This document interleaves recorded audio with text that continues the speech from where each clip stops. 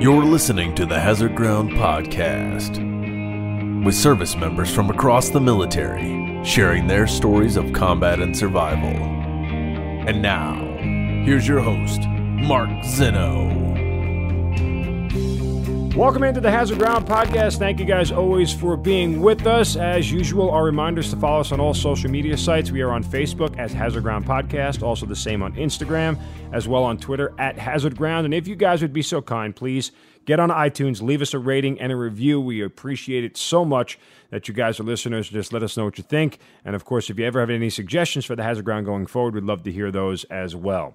This week's guest is someone that I have been dying to get on the podcast because of the battle that he was involved in. And it actually is the impetus for why the Hazard Ground exists. And it's the Battle of Taku Gar that took place during Operation Anaconda in Afghanistan in early 2002. He is a former Army captain. His name is Nate Self, and he joins us on the Hazard Ground. Nate, welcome. Thank you so much for being here. Thanks, Mark. My pleasure, man. All right, so let me kind of give you the background. So I came up with an idea for the podcast based off of, in my armory in the National Guard, we have up all these paintings. And they have them from every battle across American history, all the way back from the Revolutionary War to the War on Terror. And I would walk into my office every day, and on the wall there was a picture of the Battle of Taku Gar, and it's like a painting, just a rough sketch or whatever. And underneath it had a little write-up.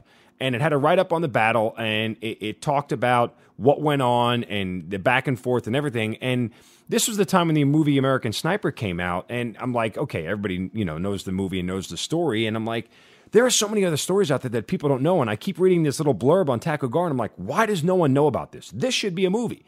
And this is what I want people to know. And so my goal of this podcast is to make Taku Gar a movie eventually one day. But that's kind of how we got this. We got to this point just because, Taku Gar to me seems like it was such an incredible, unbelievable set of circumstances for what you guys went through, and not enough people know about it. So before we get into everything that happened up on that mountain in Afghanistan, tell us how you got your start in the military. Growing up, just like a lot of young boys in Texas, I spent a lot of time outside, and I played like I was a soldier. But through high school, I didn't really think seriously about becoming a soldier until I started looking at college, and I saw West Point as an option that made a lot of sense, and just felt that pull, that draw to serve, and so I went that route. And once I got to West Point and was exposed more to the soldiers in the Army, I just fell in love with what the Army was all about, and particularly with the infantry soldiers that I interacted with, and just wanted to serve in the infantry. So after I graduated there, I was commissioned as a second lieutenant in the infantry, and went to Germany for my first duty station. After the pipeline of Army schools I had to go through, including Ranger School, got married, and went to Germany for our first assignment. What year was this when you finally got commissioned and finished all this stuff up? Yeah, so I graduated West Point in 1998, was commissioned, and then spent about a year going to Fort Benning and all the schools I had to go to there. My wife was finishing up at Baylor University. She was a year behind me in high school, where we had dated in high school. And so once we were married, we took off to Europe together, and I was hoping to be able to get over to Bosnia. That's why I wanted to go to Germany, was so I could get into some sort of operation that was real. And by the time I graduated from Ranger School, we knew that there were units going to Kosovo, which had just flared up in early '99. And so by about Thanksgiving in '99, I was in Kosovo, peacekeeping mission, with my platoon, living out in sector in a Serbian town, trying to keep people from killing each other, and running patrols on the border and trying to stop an insurgency. And it was just a really great place to learn, to lead, and run operations in a real world environment. So it was a great first experience for me in the Army. It's interesting. It's always good to talk to the guys who signed up prior to 9/11 for the guys who fought in the War on Terror, because it was a different mindset back then, right? I mean, I was the same thing. I was commissioned in '99, so we had no idea what we were getting into. We just knew that we were going into the military and didn't really know everything that it entailed. Obviously, all of our worlds changed on 9/11. Where were you on that day, and what do you remember about it? Yeah, so on 9/11, I had already left Germany. I'd been hired to work with the Ranger Battalion in Savannah, and I was a platoon leader. I had been a platoon leader in Savannah for almost a year at that point. I was on 9/11 coming into work late. I wasn't late. We were all coming in late because we were going to be in the field for a few days. They gave us a late call, so I was driving through the gates at Hunter Army Airfield and started hearing about the airliner that had hit one of the towers of World Trade Center. And by the time I got over to the unit and started gathering with my squad leaders, we saw the second aircraft flying the World Trade Center, and we knew that we would be leaving sometime soon. Could have been within 18 hours, and eventually, because of the way the rotations of the battalions were working out, we didn't deploy until December, but we knew we were headed over. And you were in 3ID at the time? No, I was in 1st Ranger Battalion. Oh, okay. So, yeah. So I had come from a mechanized unit in Germany over to the Rangers, and I had been a platoon leader there for about a year when 9/11 happened. So when you get your first deployment, where are you going? What were you told? What were your expectations? Well, we were told that no one was supposed to know we were leaving. I think they were trying to give the impression that the footprint deployed, particularly the special operations footprint, had reduced and had been truncated or shrunk, if you will. And so we were headed over to initially to Bagram, and our company was going to be split between Bagram and Kandahar. And our company was the only company from our battalion to go. And so it was kind of a piecemeal deployment that we were going to fall in on a task force that had SEALs and Delta Force guys and folks from the Air Force and the 160th pilots. And it was going to be a small task force with a specific mission of killing or capturing a really short list of folks from Al Qaeda and Taliban at the time. Let me ask you, go back to your experience in Kosovo. You know, you said that you wanted to go do a real mission, you know, and Kosovo was real when it was going on. I mean, it was a deployment. There were a lot of people who were going. Then you find out what you're going to go do in Afghanistan. You're part of the Ranger Regiment. I mean, this is one of the most elite organizations in all the military. Did real seem different for this than it was before? You know, there was a threat on the ground in Kosovo. We had a couple of raids where there were armed insurgents working in the border regions. And so there was a heightened threat there. Plus there's the minefields, and there was threat on the ground. There were a lot of mines there in Kosovo. So I had already operated in a place where we knew that guys could get hurt, and there was shooting. But we were not directly shot at, and we didn't shoot anyone else. It was essentially ethnic groups trying to kill each other. And so we were kind of in the middle of that, but the risk was real.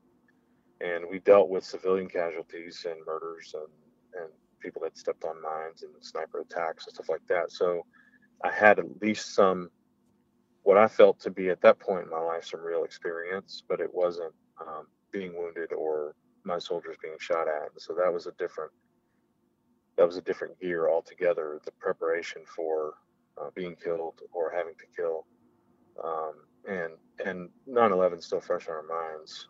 It's definitely a different mentality than going in to try to keep the peace. What was the training like before you left? Was it more amped up? Well, I felt like when I got to the Ranger Regiment, there was a different mentality around training and a different way of doing things in training.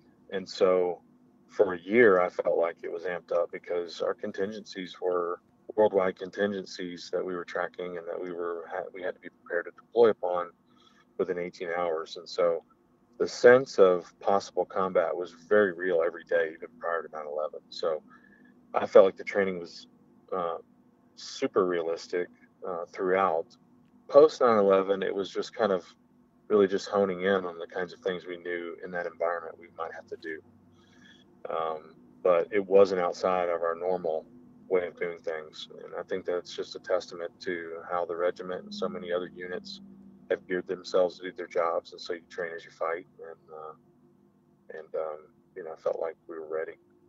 And Nate, the only reason I asked that is because the conditions which you guys went into in Afghanistan in late 2001, early into 2002, I don't know that we were ever prepared for. And I mean that more just the terrain, the mountainous terrain that we were up against. I mean, you're talking about grades that are like, 40, 50, 75 degrees. You're basically climbing straight up a wall. And what would take 4 to 5 minutes to walk on the ground, over the course of a quarter mile could take an hour in traversing the mountains of Afghanistan. So it was totally different. So I was just kind of wondering, when you hit ground in Afghanistan, how prepared did you feel?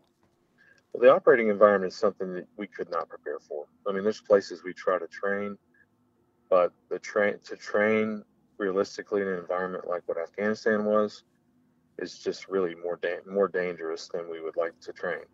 And so I remember the first time I flew in Afghanistan,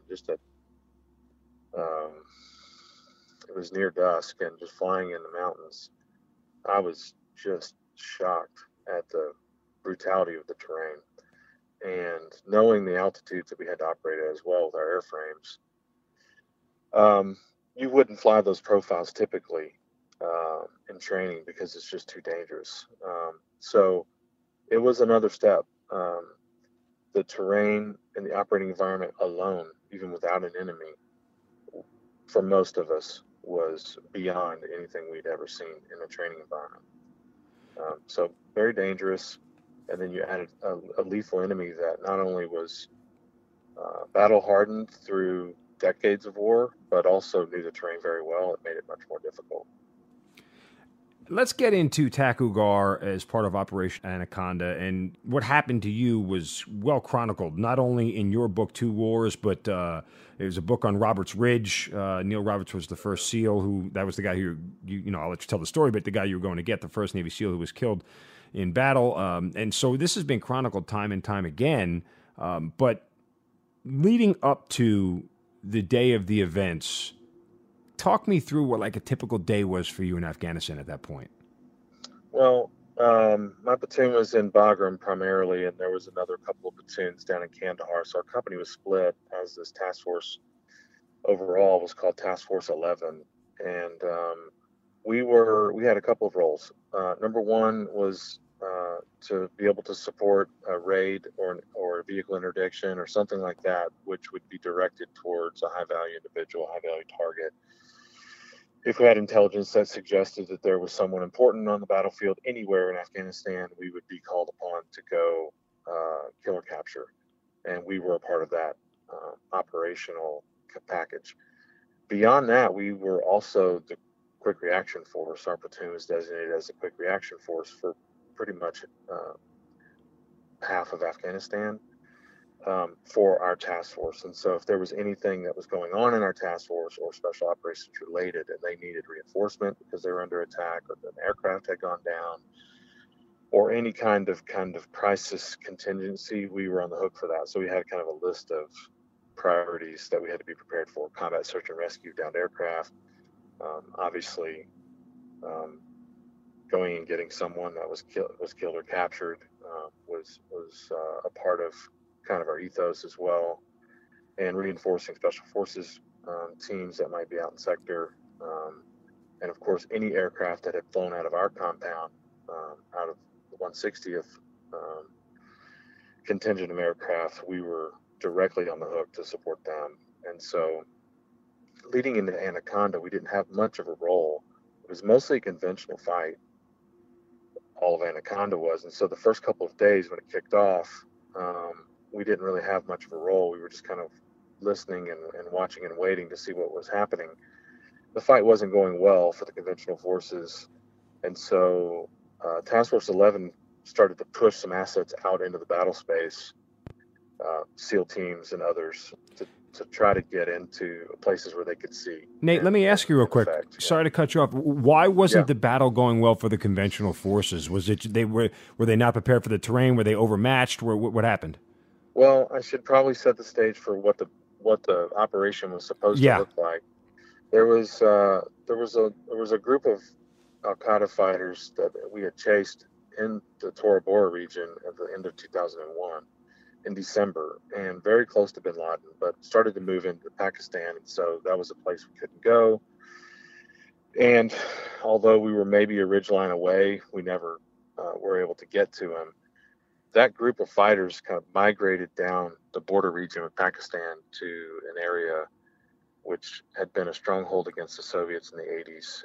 And this one particular zone or region near a town called Khost and Gardez, these towns in this area, kind of southeastern part of Afghanistan. They had essentially consolidated, regrouped, reorganized in that area. About 100, we thought, about 1,000 fighters, we thought, were in that area, and they had essentially started to operate, maybe looking for a fight, not sure, because they knew what our assets were and that we could hit large masses of troops, which is why they didn't normally mass. But a group of troops that big, it was almost as if they were looking for a fight. And so they were in this area called the Shahi Kot Valley, which is a valley ringed on three sides by mountains, north, south, and east. And the valley floor is about 8,000 feet, and the mountains rise to 10, 12, 13, 14,000 feet going eastward towards Pakistan. So they were in the valley floor, kind of living and operating around some of the villages down there. And when our intelligence assets noticed this kind of concentration of enemy troops, it was a target too big to pass up. And so conventional forces put a plan together to go in there and block all of the escape routes back to the east, south, and north into the mountains to keep them from getting into the mountains, to keep them in the open. They would land helicopters at kind of the escape routes where they would be able to enter into the mountains and block their escape and just kind of trap them in the valley. And then there would be this main effort that would sweep through the valley very methodically, and it included friendly Afghan force. They were supposed to sweep through the valley and kind of clear the valley, kill or capture, gather intelligence. The problem was when Anaconda kicked off, the enemy wasn't really in the valley anymore. They had already moved into the mountains, ringing the valley, and they were ready for our operation coming in. So when the helicopters landed at the base of the mountains and tried to plug up the escape routes to the mountains, what they found was that they were being shot at from higher ground, and they were pinned down, and this went on for a few days. It did not go as planned, essentially because the enemy wasn't doing what we thought they were going to do. And let me give some background here as well on the whole thing. As you talked about in the Tora Bora Mountains in 2001, when they were on the hunt for bin Laden, they actually had, according to several sources, one that I've read in a book by Dalton Fury called Kill Bin Laden, they knew his location. And you mentioned that the Afghan fighters who were fighting alongside of the U.S., part of that political strategy was that if they were to catch bin Laden, they wanted the Afghans to do it. People in Washington, D.C. wanted the Afghans to be able to say they caught him, and we were in support of it because we didn't want it to be this all-out American force. And you talk about all those escape routes. A lot of people have asserted that's why bin Laden survived, because he was able to escape through those routes into Pakistan. And as you mentioned, this mountain range kind of was the one thing slowing his escape into Pakistan.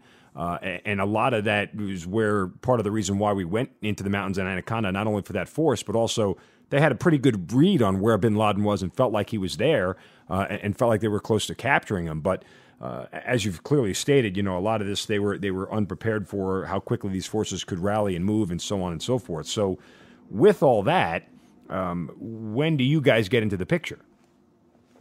Yeah, so since Anaconda wasn't going so well the first couple of days, there was a push to put some surveillance teams from our task force into the high ground so we could get a handle on the battle space. And if there was someone important in this concentration of enemy troops, if there was someone on the battlefield, we could either figure that out through radio intercepts, or if there was a convoy that looked like it was high profile kind of leaving the battlefield, then we would have the eyes on it to be able to call in additional forces or airstrikes or whatever. So there was one particular SEAL team that was tasked with getting in on this mountaintop, which the mountain actually jutted out into the valley a little bit on the southern end of the valley. It's about 10,000 feet, which means it's about 2,000 feet vertically above the valley floor. And you could see in almost every direction. So it was a great vantage point. It was a key piece of terrain, possibly a decisive piece of terrain for the battle. We wanted eyes on there, and we wanted to be able to control air support in and out of the valley from there. So the SEAL team had a pretty big mission.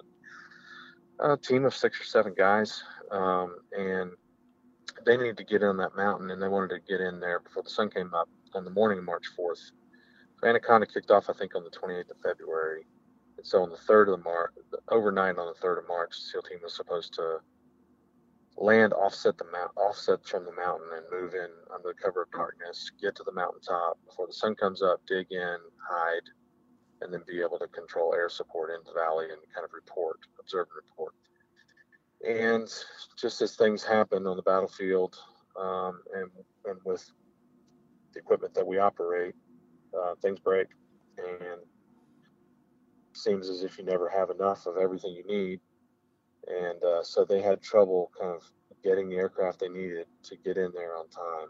So they were losing time throughout the night for various reasons, and thought about moving to the next night, but losing a day wouldn't have helped anyone else in the ground any more than just trying to get in there. So they looked at the mountaintop and looked at it on surveillance that we had on the mountaintop and said, we think we can get in there tonight, but we have to land directly on it. So the SEAL team went in on one Chinook helicopter, land on top of the mountain, and as soon as they landed, they recognized they were landing into an enemy position. The mountain was already occupied, so they came under fire, and pilots immediately began to evade and took off from the mountain. As they were being shot up, the helicopter was shot up pretty bad as they were flying off. And you have a SEAL team that's trying to exit the aircraft as the aircraft's taking back off again. And the lead man off the aircraft was a man named Neil Roberts. And he fell out of the helicopter. And as this helicopter's flying away, he's left alone in an enemy position, which is now awakened, if you will, and shooting. Unreal. Just the picture that you've drawn really, I mean, I couldn't even imagine the scope of the operation, let alone feeling what Neil Roberts felt when he basically falls out of a helicopter, 10, 20 feet to the ground, and the thing takes off and he's there and there's already people shooting at him. And immediately, for those listening who aren't military, priority number one, you got to go get him. Dead or alive, you have to go get him. If he can survive, we have to go help him. But if not, regardless, we have to go back and get Neil Roberts. So that's kind of where you guys come in, correct? Yeah, kind of. So you're right. Our ethos, our creed, everything we say is essentially that we don't leave people behind. Dead or alive, we're coming back to get you. And that's what we believe, and that's what we live out. And it's happened time and time again. And it's a virtuous way to live, that we're willing to sacrifice ourselves for other people, lay down our lives, risk ourselves. I mean, that's why we're soldiers anyway. So his team doesn't fully recognize that they've left someone behind. The pilot is frantically trying to get the aircraft on the ground safely, which means he's coming off a 10,000-foot mountain. He can't really control the aircraft. It's dropping 2,000 feet down to the valley floor, and he's trying not to crash it where everyone would be killed.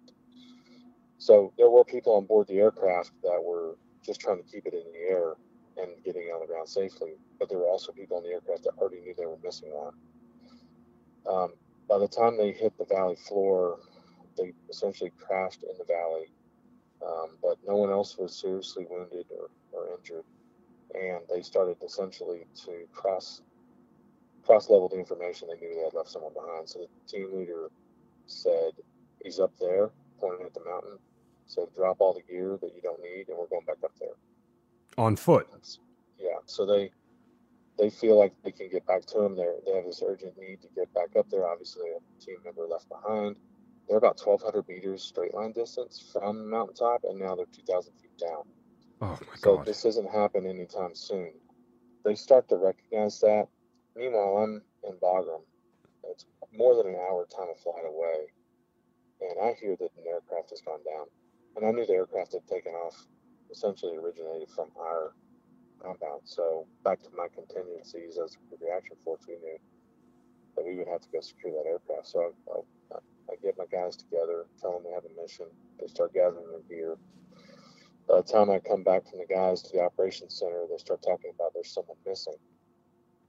And we need to be prepared as the quick reaction force to either secure the downed aircraft and its crew or find this missing person. And they can't decide which mission is ours or both.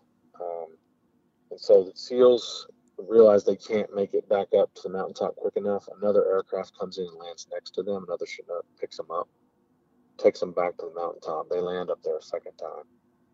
They come off the aircraft right into a gun battle looking for Neil Roberts. It's still dark. They can't necessarily find him. They charge into the enemy positions, which are in an area probably smaller than a basketball court, on top of a peak. And there's bunkers and fighting positions and trenches already dug up there. Enemy is dug in. So they move right into the enemy positions, begin fighting. This gun battle is at very close range. They're exchanging grenades. I'm in Bagram loading aircraft with 2 Chinooks and about 20 Rangers. We take off and start flying to these guys, not having a clear mission. Don't know exactly what's been going on there. We just know there's downed aircraft, there's possibly someone missing. We didn't know everything that happened to SEAL team to this point, or exactly where they are. We had fixated on the downed aircraft location. We thought that's where we were going. And so we're flying along and over the radio developing the situation. We hear a SEAL team that's in contact. They're asking for QRF, which is us. They're calling in close air support.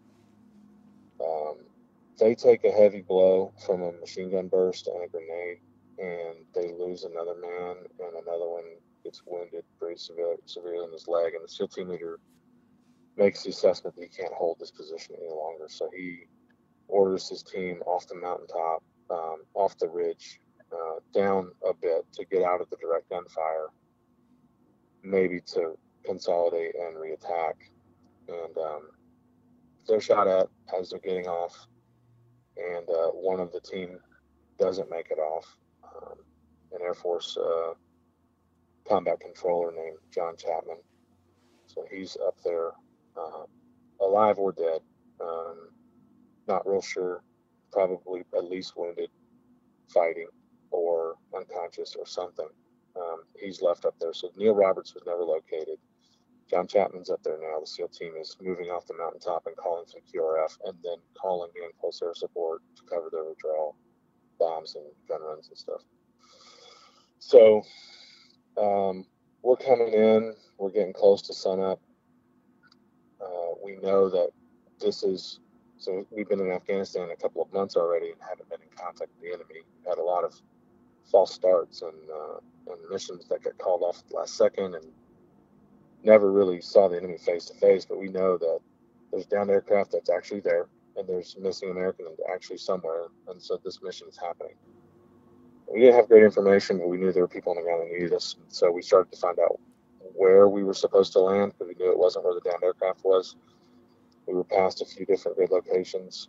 We were fairly confused as to which one was the right one.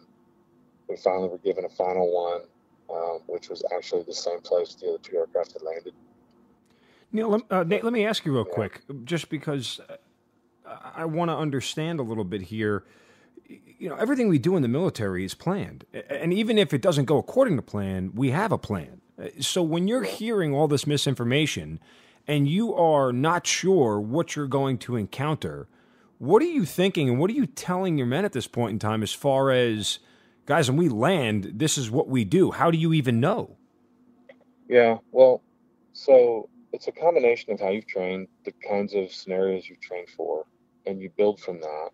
And so we have specific drills, whether they're standard battle drills with making contact with the enemy or reacting to an ambush and things like that, that people just know.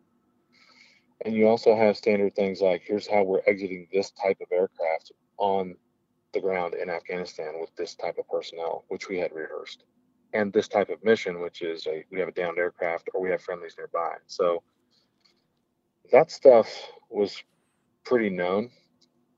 And then it becomes a combination from there of what you know to be true that you can communicate, and then your anticipation and judgment / intuition around what you don't know, but your thinking is happening without going too far on that.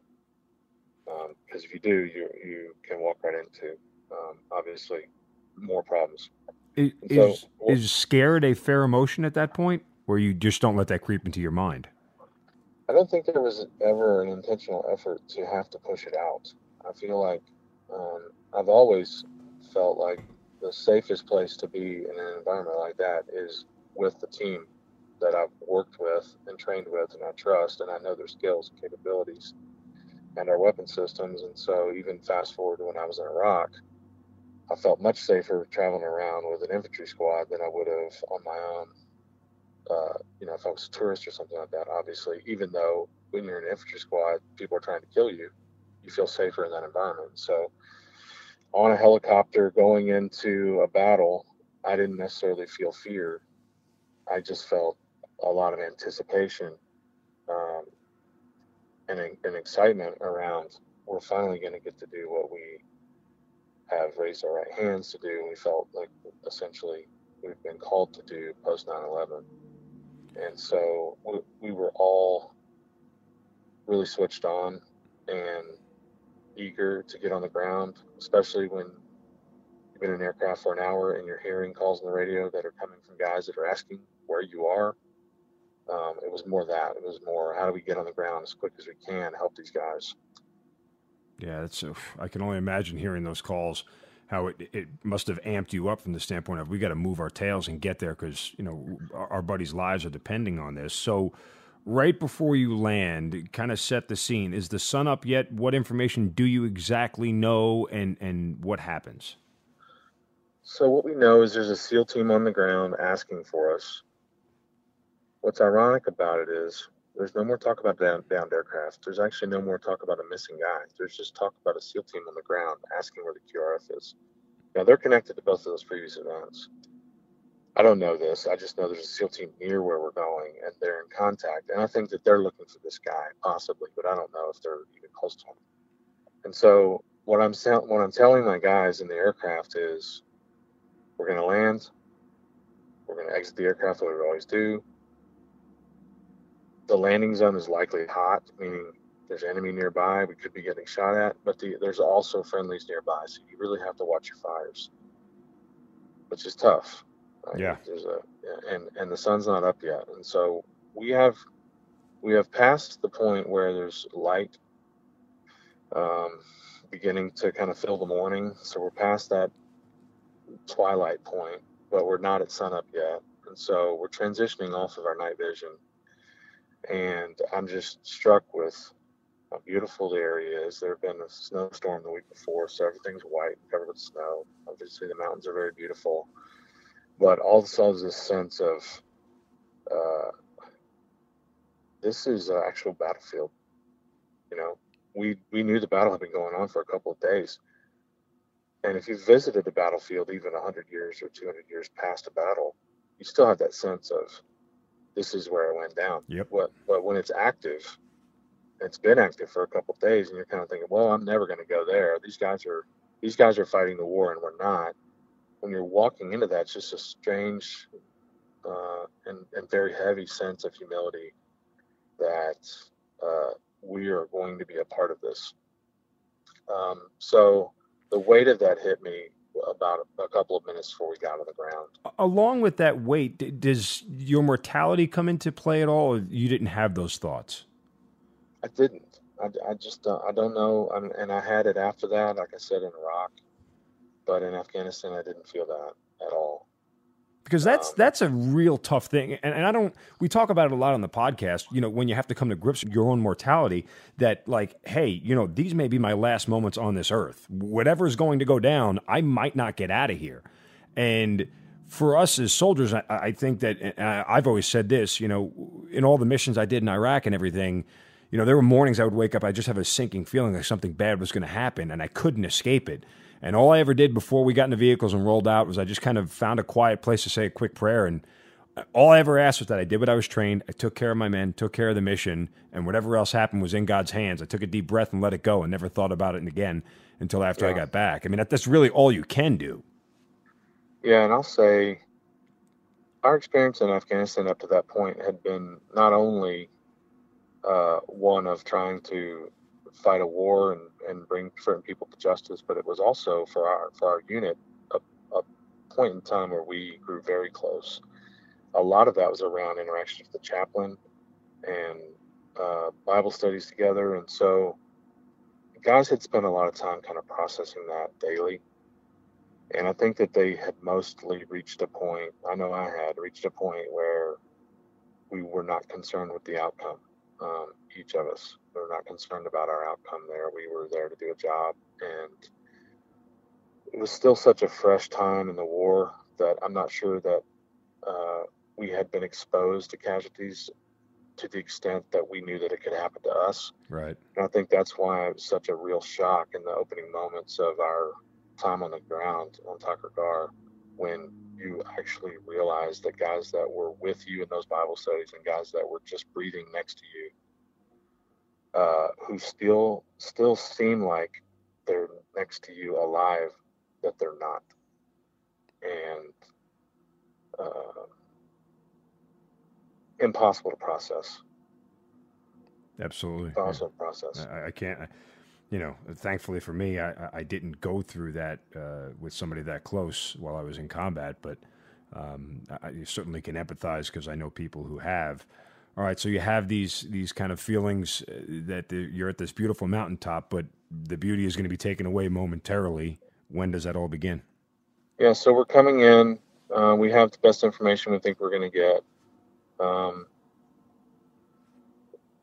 It was probably an error to send us to the same place the other two aircraft had gone in, but if we had not gone into the same place, it would have taken us hours to fight to that location, and we might not have ever gotten there. So it was kind of as if we just took the mountain by force by just trying to land there. And we came in, we ordered the mountain 3 times trying to decide, is this really where it wants to land? And just decided, let's take it. So the pilots brought us in, and they flared to land. We're about 20 feet off the ground, and we got hit really hard.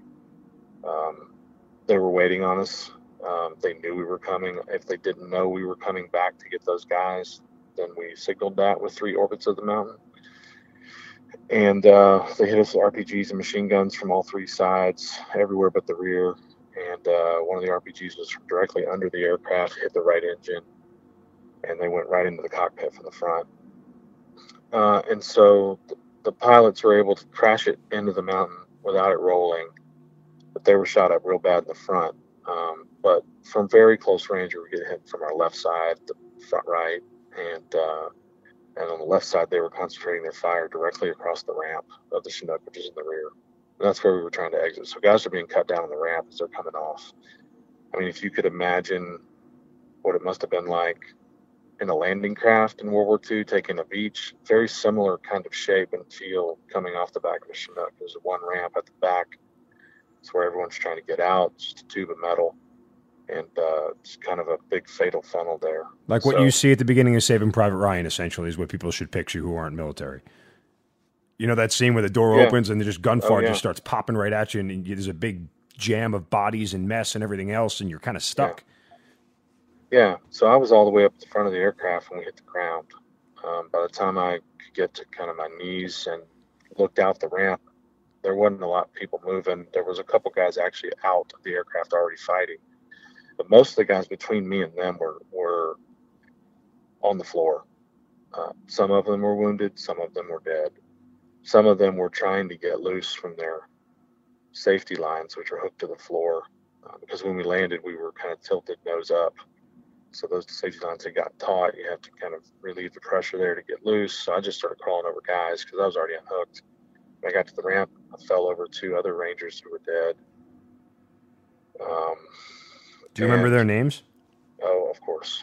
Matt Commons and Brad Cross were there on the ramp. They were in the lead team coming off, and they were hit, as everyone essentially was coming off the back of the aircraft. Pretty much everyone was hit, or whether it was a wound or their equipment was hit, helmets, body armor, weapons, whatever. We were getting hit coming off.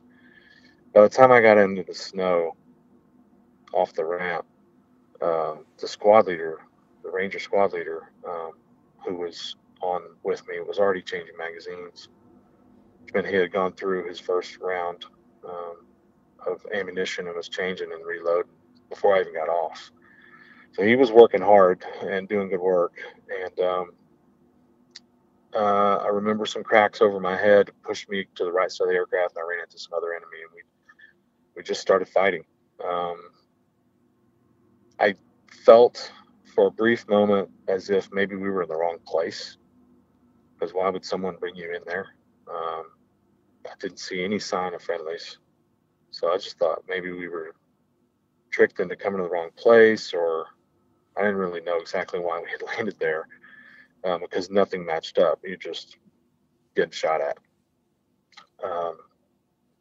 So within the first couple of minutes, I look around and there's just literally a handful of guys outside the aircraft fighting. Out of 21 on board our aircraft, there's a handful. And so the training takes over. There's really not a lot of thought required. You're reacting to the enemy, you're trying to locate them, you're trying to get their heads down, you're trying to move on them. And thankfully, we're in a unit that used to shoot a lot. And the guys are really good at it, and we move very well as a small unit. And we started to kind of push the enemy back and establish a little bit of perimeter around our aircraft. Nate, it's got to be tough at this point in time. I'm just envisioning this because you're dealing with multiple challenges. Like, not only do you have guys who are hit and wounded and guys who are killed already, but you're in this huge aircraft that's now broken and is the easiest thing to spot on the mountain from wherever you are. And the enemy knows that there are Americans there. Like, they know that's where to swarm to. And you're taking fire from three sides already. Even if you push them back, to get your bearings about you as to what to do next must have been incredibly difficult.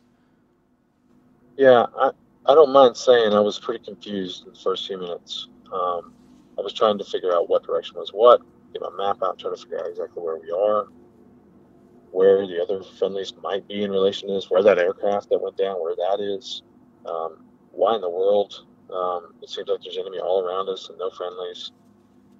I did not get on my radio to contact anyone outside of our unit immediately because we were essentially too busy scanning our sectors and trying to keep everyone alive. But there's also a second aircraft in my flight, which is, I don't know where it is. There's another 10 Rangers on board. And what happened was right before we got in, the last couple of minutes of flight, we lost contact with them on the radio and visually. And they couldn't reestablish contact with us, so they flew to a friendly location about 10 minutes away and landed and tried to raise us on the radio, and then they found out we were shot down. So we were kind of alone for a while. One of my Air Force guys who's really good with calling in close air support got on the radio, and that was the only radio we were using, was finding out what was nearby overhead as far as fast movers go, jets that could give us some support. And so we got a pair of F-15s on station with us and started spending the bullets, no bombs, but making gun runs to our front. But Nate, how did you know where you were? Like, when you call those in, you have to give them a coordinate, right? I mean, did you just have his GPS that gave it to him, or you? Yeah, we all carried little Garmin's, and okay, and we had maps. I mean, if your area of operations is all of Afghanistan, you have to be ready to grab maps on the way out. And that was part of our drill. So I had the map pulled and in my pocket, folded and ready to go, and some imagery of what was around me. And the intelligence guys did a good job of making sure we had what we needed. And so it was just basic map reading stuff, and gotcha. Okay, a couple of GPSs to make sure we're in the right place. And then that's the drill for those guys that call in close air support. Obviously, they have to know where they are, or they could risk dropping on themselves, and especially when we're talking about 75 meters to our front. You got to be very precise about where you are. I mean, did those airstrikes save your life? I don't have any doubt that they did. Not just those. I mean, this was hours and hours of handing off to another crew. F-15s, F-16s, another pair of F-15s, another pair of F-16s, F-18s, French Mirages, all day long, almost nonstop. And they were flawless. They were unbelievable. And we were asking them to do things that they typically would not do. We have other airframes that can support troops in contact with direct fire, but these guys were asked to do it. They took the risk, and they were perfect. And so whenever I get to interact with anyone from the Air Force, particularly veterans, I tell them, And if I sign a book over to one, I say, I love the Air Force. You saved my life. Amazing. So, great. So how long does it take that other chopper of the 10 Rangers who were part of the QRF to get to you? It was quite a while. We were on the ground alone for a while. When they did land, they weren't with us. They landed at the base of the mountain and started to climb to us. And so they're climbing through some heavy snow drifts. They've got a lot of equipment. They start dropping equipment, leaving it on the battlefield just so they can get to us quicker. And they thought when they landed, they thought they were 45 minutes away from us. And then 45 minutes later, we ask them, "Where are you?" And it's clear that they're at least another 45 minutes away. And that happened probably 3 times. And I think they got to us by 10:30. So we hit the ground at 6:15, 6:12 in the morning, local. And they didn't get to us till 10:30 or so. So we were on the ground for a little over 4 hours by ourselves with about 5 guys that could actually move, and then a couple of others that could pull triggers, but they couldn't really move. How are you dealing with the wounded at this point as far as trying to keep them alive? And I mean, that's one of all of our tasks. If we have a wounded comrade, we got to just let them sit there and bleed. So what's that status like? Yeah, that's a really tough thing to manage. It's, first of all, not something you can simulate in training. We're not going to wound our own guys just so we can do a good job of patching them back up. Yeah, right. But we try to take it as realistically as we can in training. And we had medical personnel that had received some higher level training, which was dealing with live tissue. And so that was comforting to know. We had basically a flight medic on board our aircraft. I had several advanced EMTs that were in the Ranger unit that were on board the aircraft with me. So we had some advanced medical care available, not advanced medical care, advanced medical skills in our personnel available. Plus we had 2 Air Force pararescue jumpers who were very good medical guys. Unfortunately, 2 of those guys a little bit into the fight were shot pretty badly. So we lost a couple of our medical guys, and now we have more casualties to treat with fewer people. But the psychological effect of casualties in your midst when you're trying to fight is pretty profound. And it's very difficult mentally to focus on the task that you know you need to be doing, because you feel a bit cold in trying to focus away from people that you love when they're in pain. And I would say that fundamentally, as a leader of soldiers, is one of the foundational challenges that you have, no matter where you're in training or in combat, is balancing the love for each other with upholding standards that you must uphold and doing what you know you need to do, even though your heart is telling you to do something else. Yeah. I mean, it's also keeping yourself alive too. I mean, that's like third on the priority list. It's take care of your buddy first, take care of the mission second. Oh, by the way, don't get wounded or killed in the process. Yeah, we had fortunately trained pretty explicitly that, especially if you're in a building or something like that, the best thing you can do for a casualty is to take care of the enemy. And so that translates to other types of battlefields too. And we knew, that's what I mean. We had to kind of focus on, we got to take care of the enemy in order to take care of our wounded. And if we're not taking care of the enemy, we just have more wounded, and eventually no one makes it out of here. Right. But there were some cries early on from wounded and from guys treating wounded to, hey, when are we going to get these guys out of here? And you feel that sense of urgency because you think you know how badly they're wounded, but you don't really know, especially if the wounds are deep, how bad it is. And so our guys are trying to make assessments and recommendations about how much time we have, but you don't know if you have less time than that or even more time than that. And you also don't want to do something tactically unsound, which could compromise everything. And so you got pressure of balancing the two, emotionally on one hand, but even mentally, trying to make good decisions was one of the things I felt.